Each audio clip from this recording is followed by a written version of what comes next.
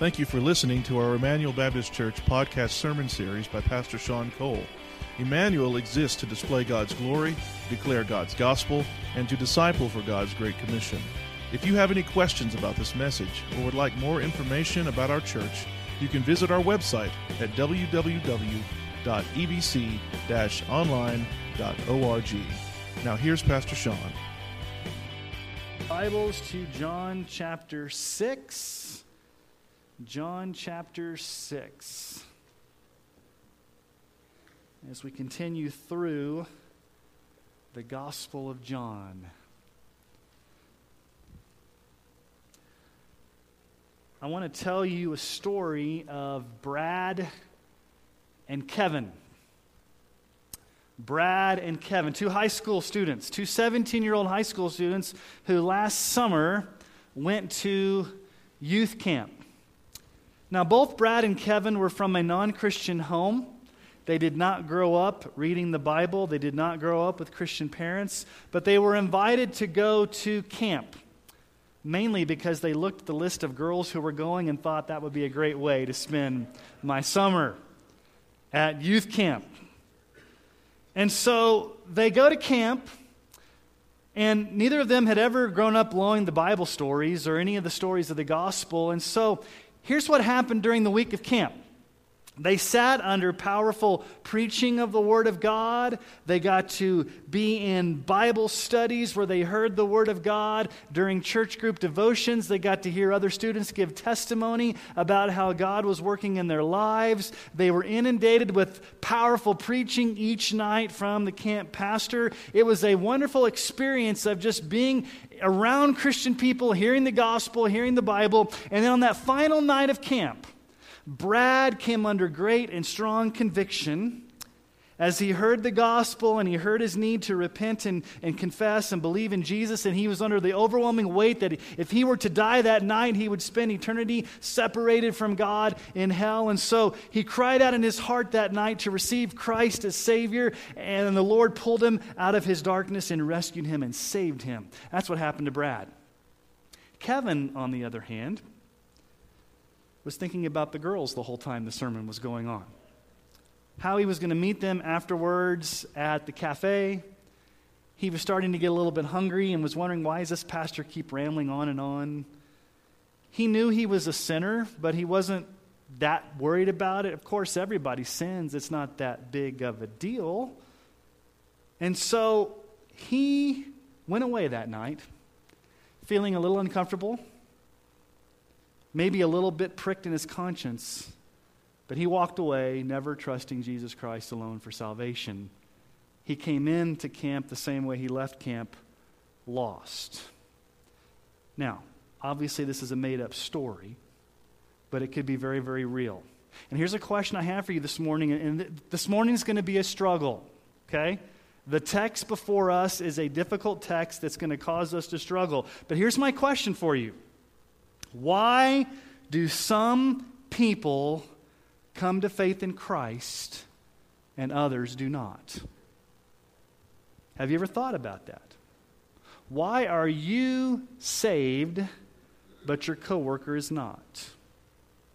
Why have you trusted Christ for salvation, but maybe one of your family members has not? Why do some people come to faith in Christ, and why do others not? Well, you're only left with three answers.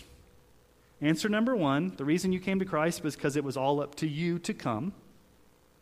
Answer number two, you came to Christ because it was a cooperative effort between you and God. Or number three, salvation is all of God from first to last.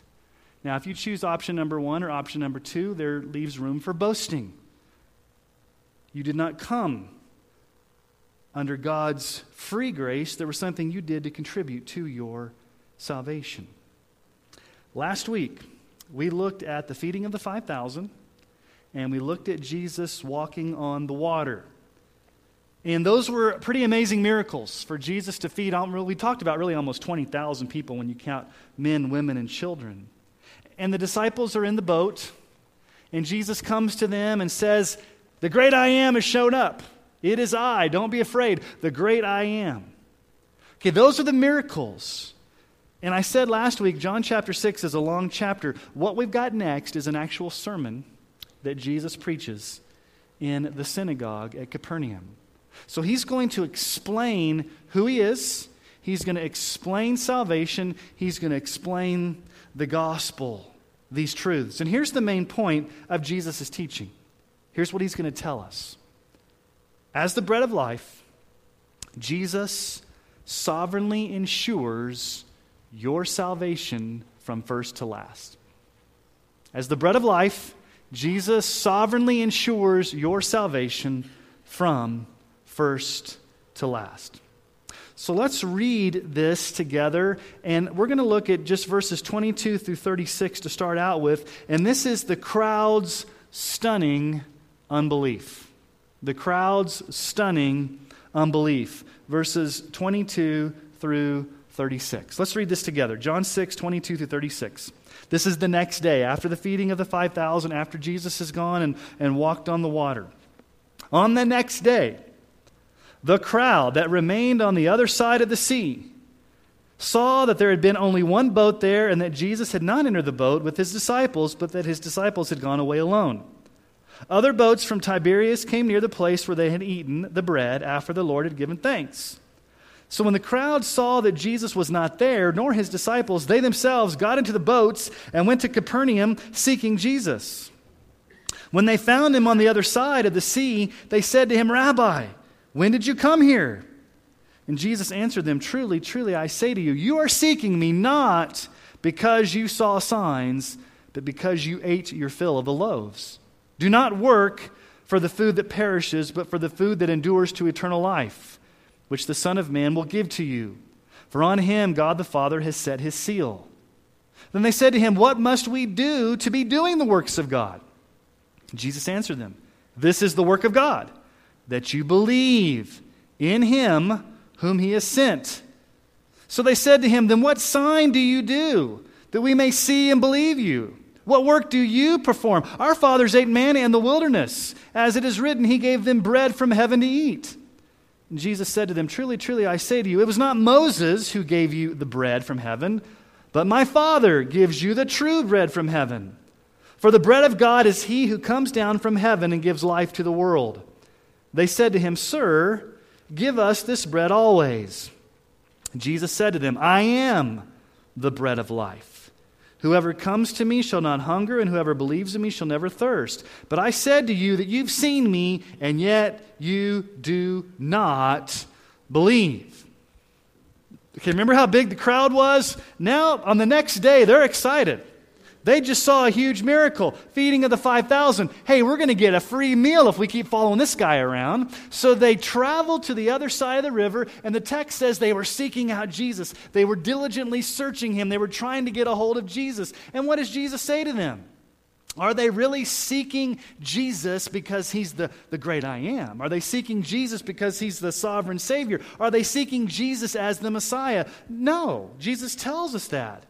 In verse 27, he says, verse 26, he says, "Truly, truly, I say to you, you're seeking me not because you saw signs, but because you ate your fill of the loaves." You're not seeking me because of who I am. You're seeking me because I gave you a free meal. That's all you're doing. You just want this happy meal. You want this continual daily bread. They're seeking him. And then Jesus gives us this very interesting statement in verse 27. He says, "Do not work for the food that perishes, but for the food that endures to eternal life, which the Son of Man will give to you. For on him God the Father has set his seal." Now this may sound confusing at first glance. Is Jesus saying we have to work for our salvation? Is Jesus saying you have to do some type of work? No, Jesus is not saying that. But they're confused. They're steeped in an unbelief. Notice the two things that they do here. First of all, they think they have to do a work, and secondly, they want Jesus to prove himself. Notice what they do in verse 28. They misunderstand Jesus. They said to him, "What must we do to be doing the works of God?" That's a pretty honest answer from a works-based relationship. What do I have to do to earn salvation? There's got to be some religious work I've got to do to be doing the works of God. Jesus, just tell me what steps I have to follow, what law I have to obey, what must I do to earn eternal life? And Romans 3:28 tells us, for we hold that no one is justified by faith apart from works of the law. We're not saved by works. That's not what Jesus is saying. Jesus is not saying to them, hey, you guys have to do a work to be saved. He uses some interesting terminology. He tells them there's one thing you have to do. One thing required of you. Verse 29, what does he say? Jesus answered them, this is the work of God. What is it? What do we have to do? That you believe in him whom he has sent. That's what you need to do, crowd. You've got to believe in me. That's what's required of eternal life, is believing. Now, it's interesting the way that Jesus uses the Greek here. It is in a present tense, which means that it's ongoing faith. It's continual trust. It's giving your life to Christ continually. It's not this one time I made a decision, I raised my hand, I signed the card. No, Jesus says you must come in faith to me. It's trusting in Christ is what saves us. This is what Jesus has been saying all along throughout the Gospel of John. Ephesians 2:8-9. For by grace you've been saved through faith. This is not your own doing. It's the gift of God, not a result of works, so that no one may boast. They're misunderstanding Jesus.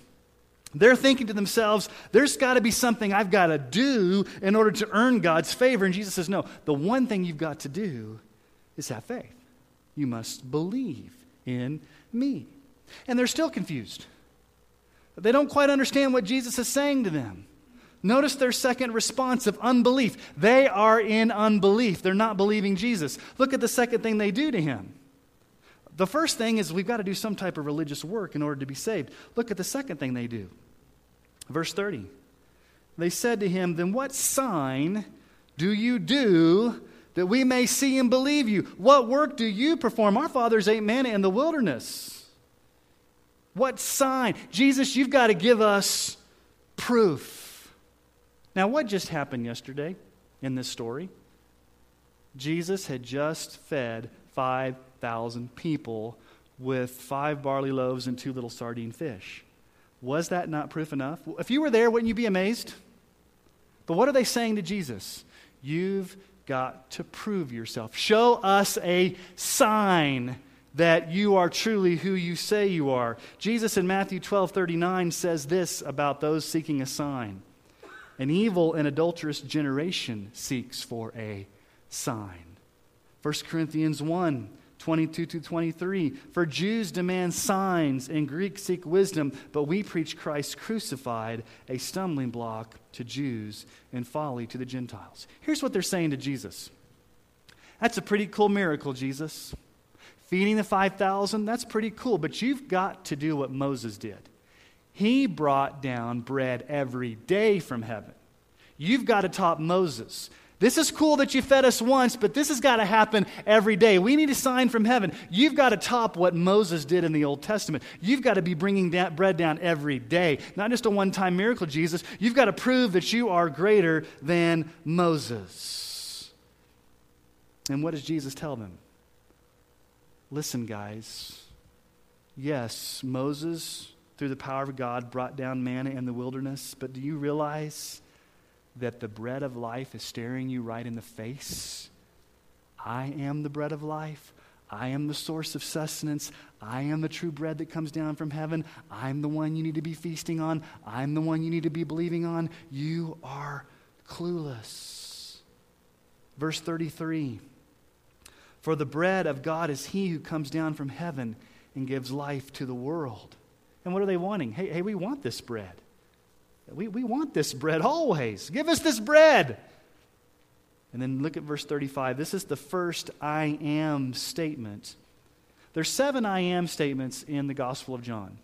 And if you remember last week, Moses at the burning bush, when he saw Yahweh, God spoke out of the burning bush, I am that I am. And so when Jesus uses these I am statements, he's basically saying I'm equal with God. But the way that he says it in the original language here, you don't get it from your English translations, he says it like this: I myself am the bread of life. There's emphasis there. Jesus there says in verse 35, I am the bread of life. Whoever comes to me shall not hunger, and whoever believes in me shall never thirst. What happens when you come to faith in Christ? What happens when you believe in Jesus? What happens when you place all of your trust in Jesus? He alone satisfies your thirsty soul. He alone gives you sustenance. He alone gives you eternal life. He is the bread of life. That's what he's saying here. You'll never hunger, you'll never thirst spiritually ever again, because Jesus alone will satisfy you. In the book of Revelation, it talks about what our experience in heaven is going to be like. Revelation 7, 16 through 17. They shall hunger no more, neither thirst any more.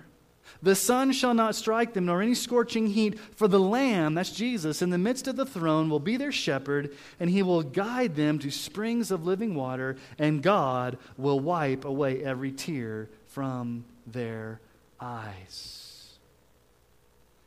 Now in verse 35, Jesus tells us what true faith is. Whoever comes to me, whoever believes in me. So, those are synonyms for the same thing. Coming to Jesus, believing in Jesus, it's the same thing. Again, it's in the present tense. Whoever keeps on continually coming in faith to Jesus, receiving Jesus. Not this easy believism where you sign a card, pray a prayer, and you never live like you've ever trusted Christ for salvation. It's a continual embracing of Jesus as Lord. But I want you to see something very tragic in this passage of Scripture. Look at verse 36. It's tragic.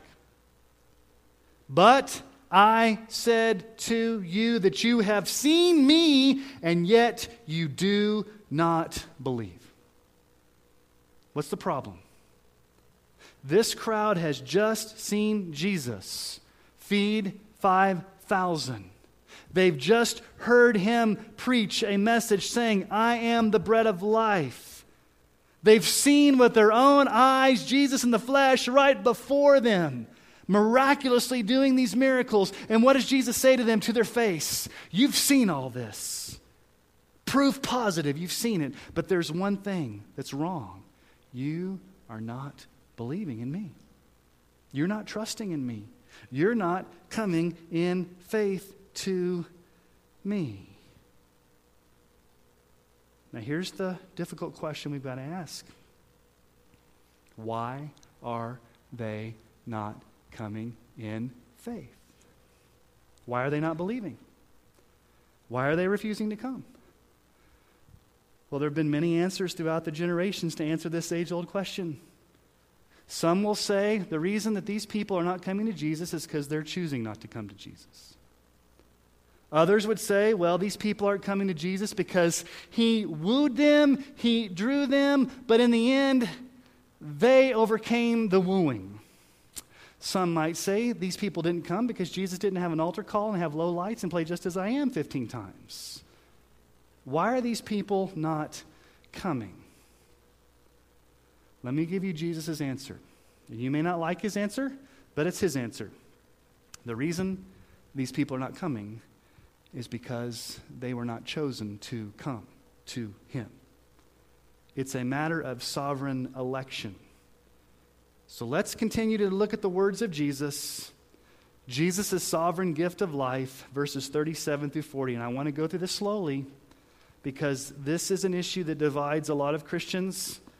And I want us to look at Jesus' words carefully and make sure that our theology comes from Jesus, comes from the text, comes from what emerges from the words right in front of us. So we're going to go slow through this because I want you to understand it. Here we go. Verse 37 through verse 40.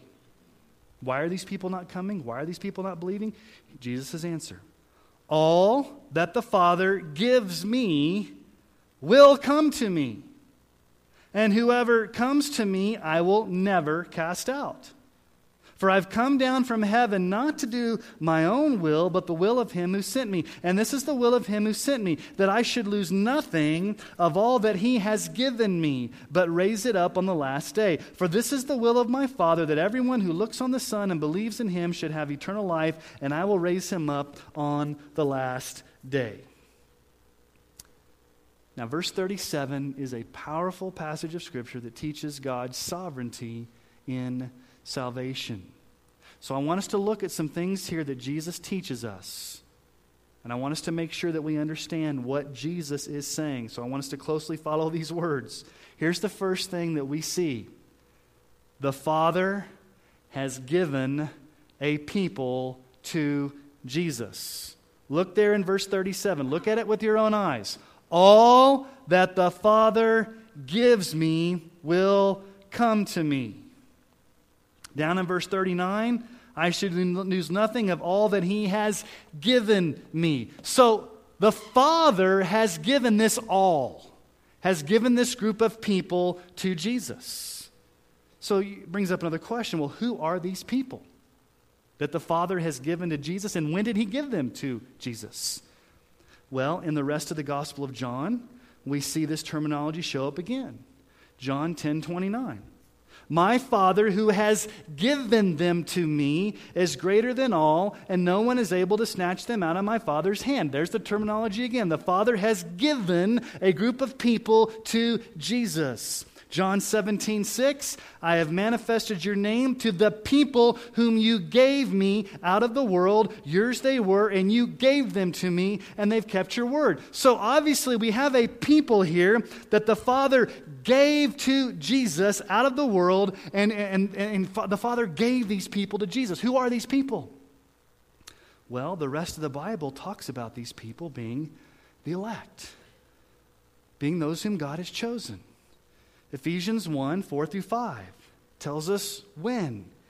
Even as he chose us in him, when? Before the foundation of the world, that we should be holy and blameless before him. In love, he predestined us for adoption through Jesus Christ according to the purpose of his will. We were chosen before the foundation of the world. When did the Father give these people to Jesus? Before the foundation of the world. For 2 Timothy 1:9, Jesus who saved us and called us to a holy calling, not because of our works, but because of his own purpose and grace. When did he give us this purpose and grace? Which he gave us in Christ Jesus before the ages began. And then Revelation 13:8, talking about the mark of the beast and the name of the beast and the name of have your name written in the Lamb's book of life. All who dwell on earth will worship it, that's the beast. Everyone whose name has not been written when? Before the foundation of the world in the book of life by the Lamb that was slain. The Bible teaches that the Father gave to Jesus a people before the foundation of the earth called the elect, called the chosen, called his people. Now, the second thing we see here is what Jesus says will happen to these people that were given. Secondly, these people will infallibly come to Christ. Notice verse 37. All, not some, all that the Father gives me will come to me. Does it say may come to me? Might come to me? It says they will come. And coming and believing is the same thing. So there's not someone who has been given to Jesus by the Father who won't come. In other words, if God has chosen you before the foundation of the world, what's going to happen? You will come to faith in Christ. You will come. You will believe. Now, I want you to notice the personal nature of this faith. Notice what it says. All that the Father gives me will come to me. Will come to me. This is Jesus speaking. Salvation is not just a belief in a set of doctrines, a set of systems, a personal philosophy. Salvation is personal faith in Jesus, the person of Christ. All that the Father gives me will come to me. They will come in faith to me. They will place their faith in me personally. Now here's the third thing Jesus says. Jesus will never cast out these people who come to faith in him. Notice verse 37. All that the Father gives me, there's election, will come to me, there's belief, and whoever comes to me, I will never cast them out. I will never cast those out who come to me.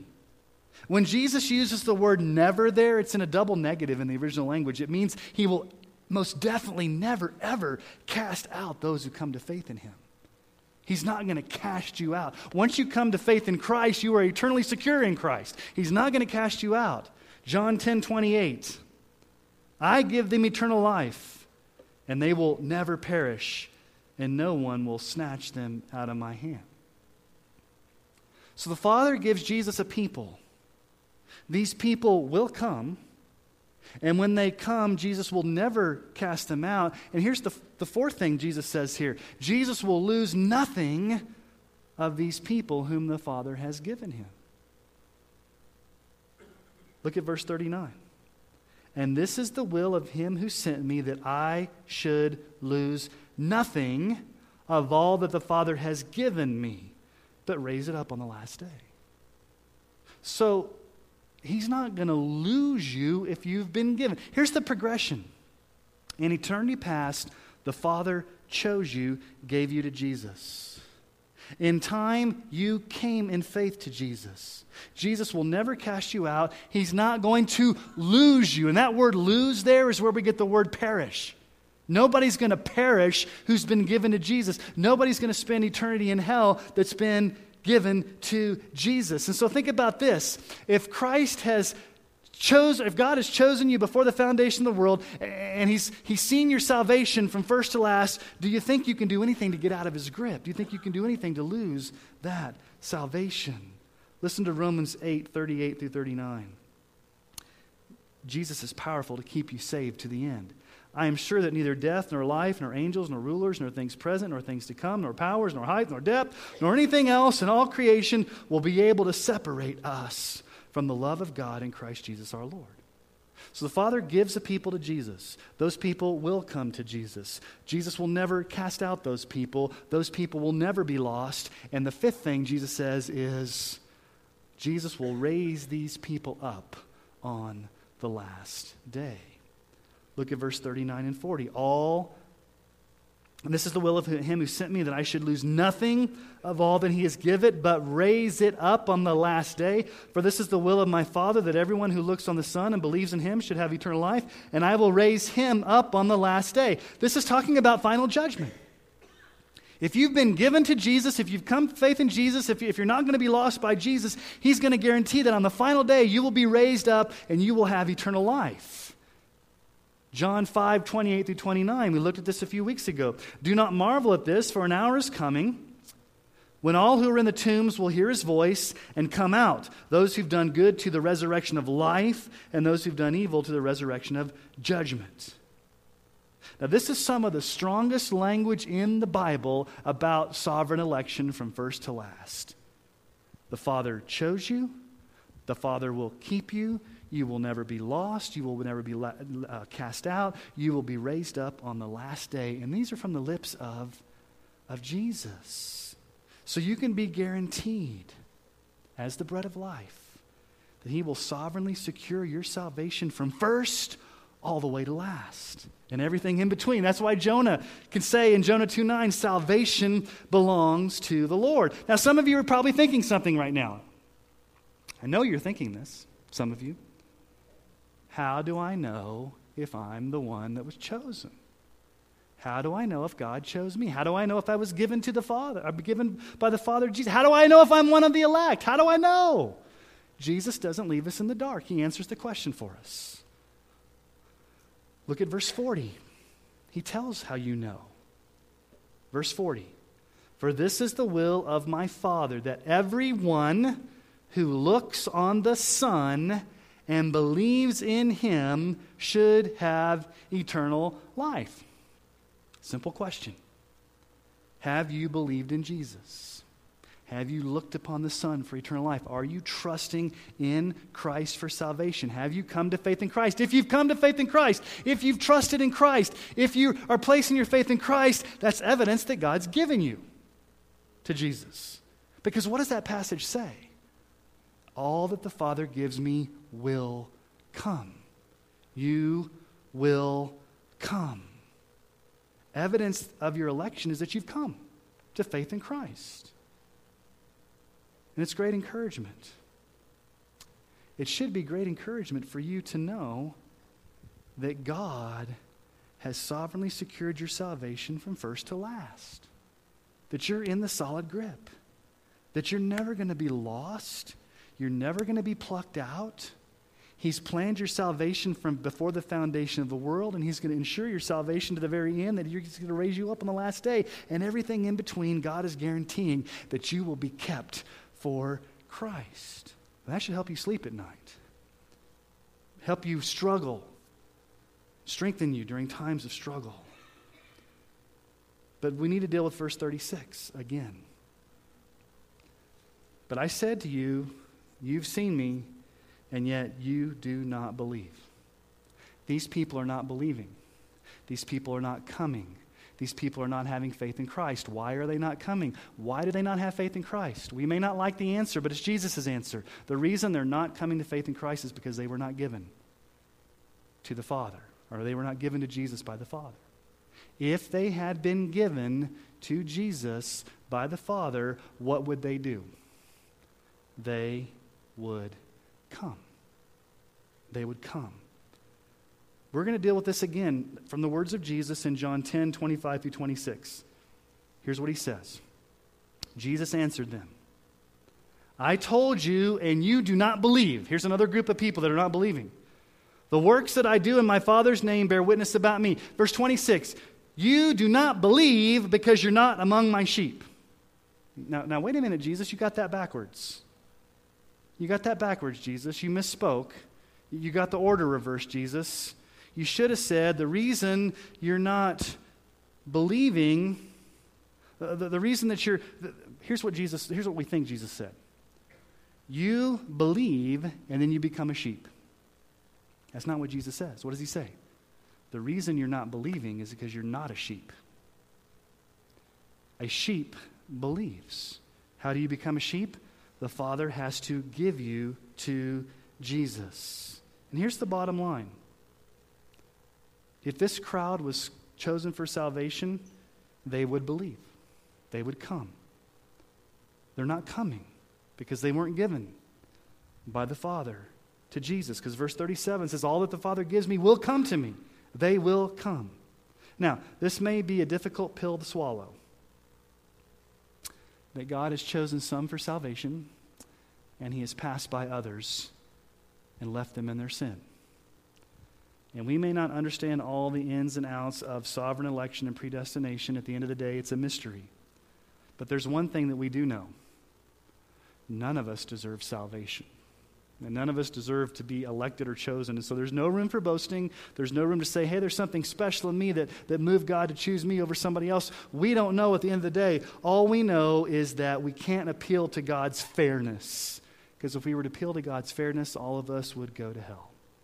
Now, let's ask the question again. Why do some people come to faith in Christ and others do not?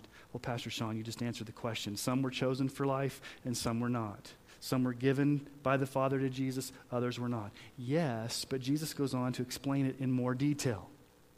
He's going to talk about sin and the devastating nature of human sinfulness. So let's look at the sinner's spiritual inability. Verses 41 through 44. The people don't like what Jesus had to say. It was offensive to them. Verse 41. So the Jews grumbled about Him because He said, I'm the bread that came down from heaven. They said, is not this Jesus, the son of Joseph, whose father and mother we know? How does he now say, I've come down from heaven? Jesus answered them, do not grumble among yourselves. Verse 44, no one can come to me unless the Father who sent me draws him, and I will raise him up on the last day. Verse 44 is key. No one can come. Is Jesus talking about permission or ability? Let's just give you an example. I go teach the first grade Sunday school class, and a kid comes up and pulls my leg and says, Pastor Sean, can I go to the bathroom? And I'd say, I don't know, can you? Do you have the ability to go to the bathroom? Well, that's not what I meant. What's he mean? May I go to the bathroom? Yes, you may. You have permission. Is Jesus here talking about permission or ability? Is he saying, no one has permission to come to me? Is he saying, no one has the ability to come to me? Which one's he saying? Let the text answer it for us. In the original language, in the Greek text, when it says no one can come, it means no one has the ability. No one has the inherent ability to come to Jesus. And you have to ask the question, now wait a minute. Why can't we come? Jesus just said, all who come to me, I will never cast out. But we can't come. How are we going to come? Why can't we come? Well, the Bible answers the reason why we can't come. The Bible answers the reason why we're not able. Let me just give you a few examples here of total depravity and the issue of sin, that we don't want to come to Jesus and we can't come to Jesus left to ourselves. Jeremiah 13:23. Can the Ethiopian change his skin or the leopard his spots? Then also you can do good who are accustomed to doing evil. Can an Ethiopian wake up one day and say, hey, I don't want to have dark skin? And what's the answer? No. Why? Why? It's in his nature. Can a leopard wake up and say, I want to be a tiger? No, because it's in his nature. Can you wake up one day and say, hey, I want to be going from being good, from being a sinner? No, you can't, because it's in your nature. Romans 8:7-8. The mind that's set on the flesh is hostile to God. It does not submit to God's law. Indeed, it cannot. You cannot. Those who are in the flesh cannot please God. If you're a lost person, you cannot please God. You cannot submit to God. 1 Corinthians 2:14, the natural person, the lost person, does not accept the things of the Spirit of God. They are folly to him. He's not able to understand them because they're spiritually discerned. We are totally dead in sin. We don't understand. We don't come. We're dead. We're lost. We cannot. We will not. We don't want to come to Jesus. And so here's the question. Well, then how did I ever come to Jesus? If I can't, if I'm dead, if no one can come, how did I come? How did I believe? How did I trust? Was there something special in me that made me do it? What was the issue? Well, let's look how Jesus answers the question. Verse 44. Read all of it. No one can come to me unless.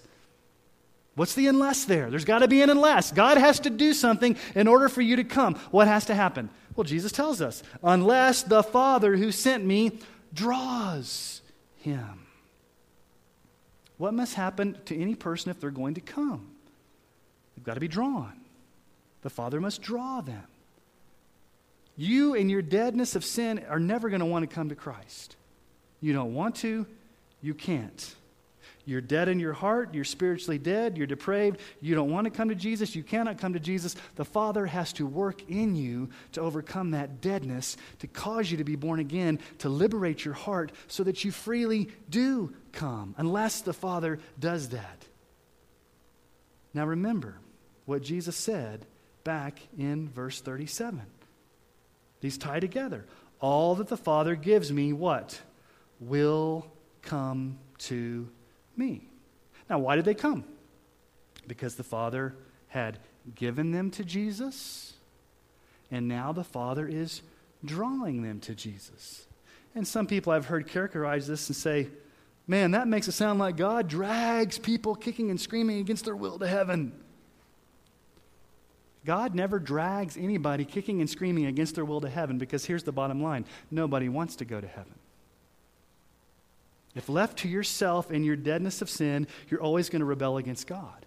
You're in your deadness. You're in your depravity. No sinner has the ability to come to Jesus. No sinner wants to come to Jesus. No sinner wants eternal life unless, Jesus says, the Father does something. The Father must do this drawing. God has to invade your heart. You would never come to faith in Christ unless, Jesus says, the Father draws you. The Father must draw you. The Father must bring you. The Father must work in you. The Father must overcome that deadness. The Father must give you the ability.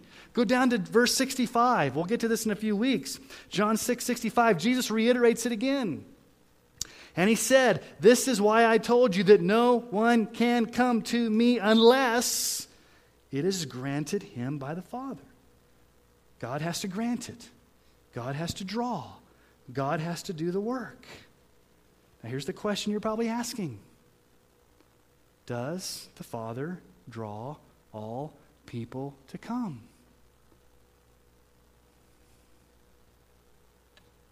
No. Because if everybody's drawn, everybody will come. Does everybody come? Are there people in hell right now that haven't come? Look at the rest of verse 44. No one can come to me unless the Father who sent me draws him, and I will raise him up on the last day. So those who are drawn are raised up on the last day. Is everybody raised up on the last day to eternal life? No. So there are some people that would say this: God draws sinners up to a certain point. He woos them, He works in them, He convinces them, but ultimately, at that point, God is hands off and He lets the person use their free will to go the rest of the way. God woos them, God moves in them, but ultimately the choice is up to them whether they're going to come or not. It's a strong invitation, but God doesn't bring them all the way to salvation. The problem with that is that it doesn't take into consideration the deadness and sin that people have. That if anybody's going to come to faith in Christ, God's got to do all of it. God's got to bring them all the way. So let's just look at Jesus' logic here. Who will be drawn? Only those that were given by the Father to Jesus. Will they come when they're drawn? Yes. What does verse 37 say? All that the Father gives me will come to me. Not may come to me, they will come to me. Is Jesus going to drive them out when they come? No. Are they going to be lost when they come? No. Are they going to be raised up on the last day to eternal life? Yes. So here's the situation. All of us here are spiritually dead without the drawing of the Father. And God must draw you to salvation all the way. Bring you all the way. Now, some of you may be unsettled this morning. Wow, that sounds pretty sovereign. Some of you may be freed up this morning. Wow, it finally makes sense. Here's the point. We can sit here and debate all day long the doctrine of election and predestination and how it all works. And if you're new to this, I'm not as concerned with that at this moment. Here's the question that I want you to answer, and is this: have you personally come to faith in Jesus? That's the bottom line. Regardless of what view of election you have, everybody's at one point got to come to faith in Christ. Now, you may believe I came because it was my free will. Others may believe God drew you. Regardless of how you view it, you still got to come. And the question for you today is, you can think of all the theoretical election. The bottom line for you is, have you personally come to faith in Christ? Have you received Him personally? Are you being drawn by the Father? You know, some of you may have been coming week after week, and you're not even really sure why you keep coming back. I don't know why I keep coming back and hearing this guy speak, because he talks for a long time, and I really don't understand what's happening. But as I'm sitting there listening to the gospel, there's something welling up in my heart. My eyes are beginning to be open. I'm being drawn to Jesus for the first time. It's starting to make sense. I never understood this before, and now it's all making sense. And I'm coming under conviction of my sin, and I'm seeing my deadness, and I'm seeing my need for Christ, and I'm seeing my need for forgiveness, and I'm starting to understand the songs that we're singing. That could be strong evidence that God is drawing you, and you may be about this close to coming. So God may be drawing you to Himself. Have you come? Have you come to the bread of life? You know, Jesus here says He's going to sovereignly ensure your salvation from first to last.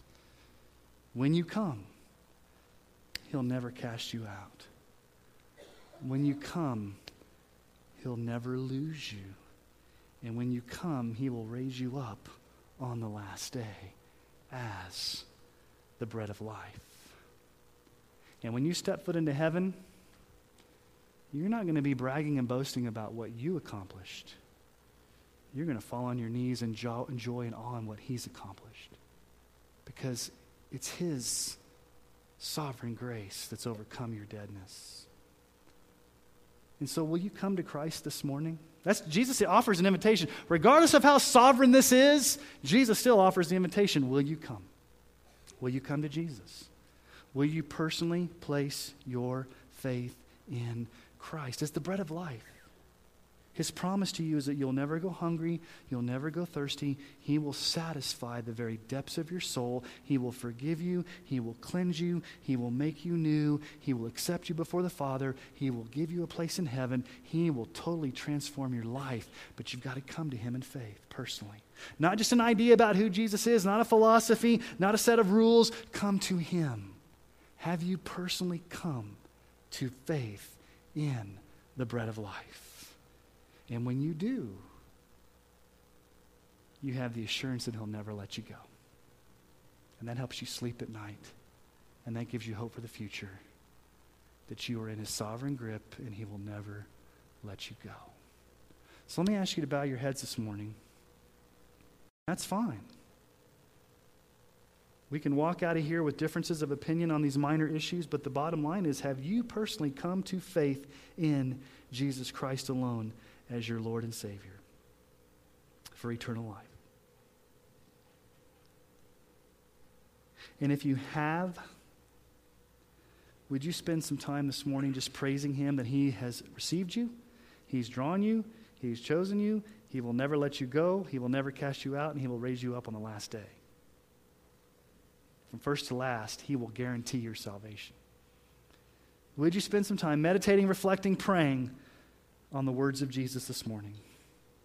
Prayer this morning that all of us would have come to that point where we have personally placed our faith in You, Jesus.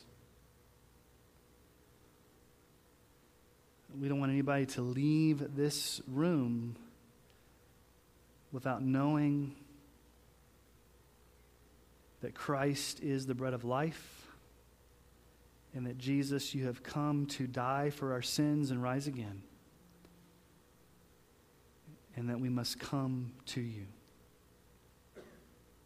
My prayer is, if there's anybody in this room that's never come to faith in Christ, never believed in Jesus for salvation, that today, Father, would be the day that You draw them all the way. You overcome the deadness in their heart. You overcome the sin, and You grant them new life, and they have joy in their heart because they've been forgiven. Lord, I pray that we would ponder these truths. These are difficult truths. They're hard to understand at times. We may have some differences of opinion in this room, even on these issues. But Lord, help that not to divide. Help us to understand that the bottom line is the gospel in coming to faith in Christ. We can argue about secondary issues, but Lord, ultimately we want to be about the gospel. So help us to be faithful to that. Help us to worship You. Lord, we do continue to pray for Vacation Bible School this week, that the gospel would ring forth and that many children would come to Christ, come to faith, believe and trust in Jesus alone for salvation. And we ask this in Jesus' name. Amen.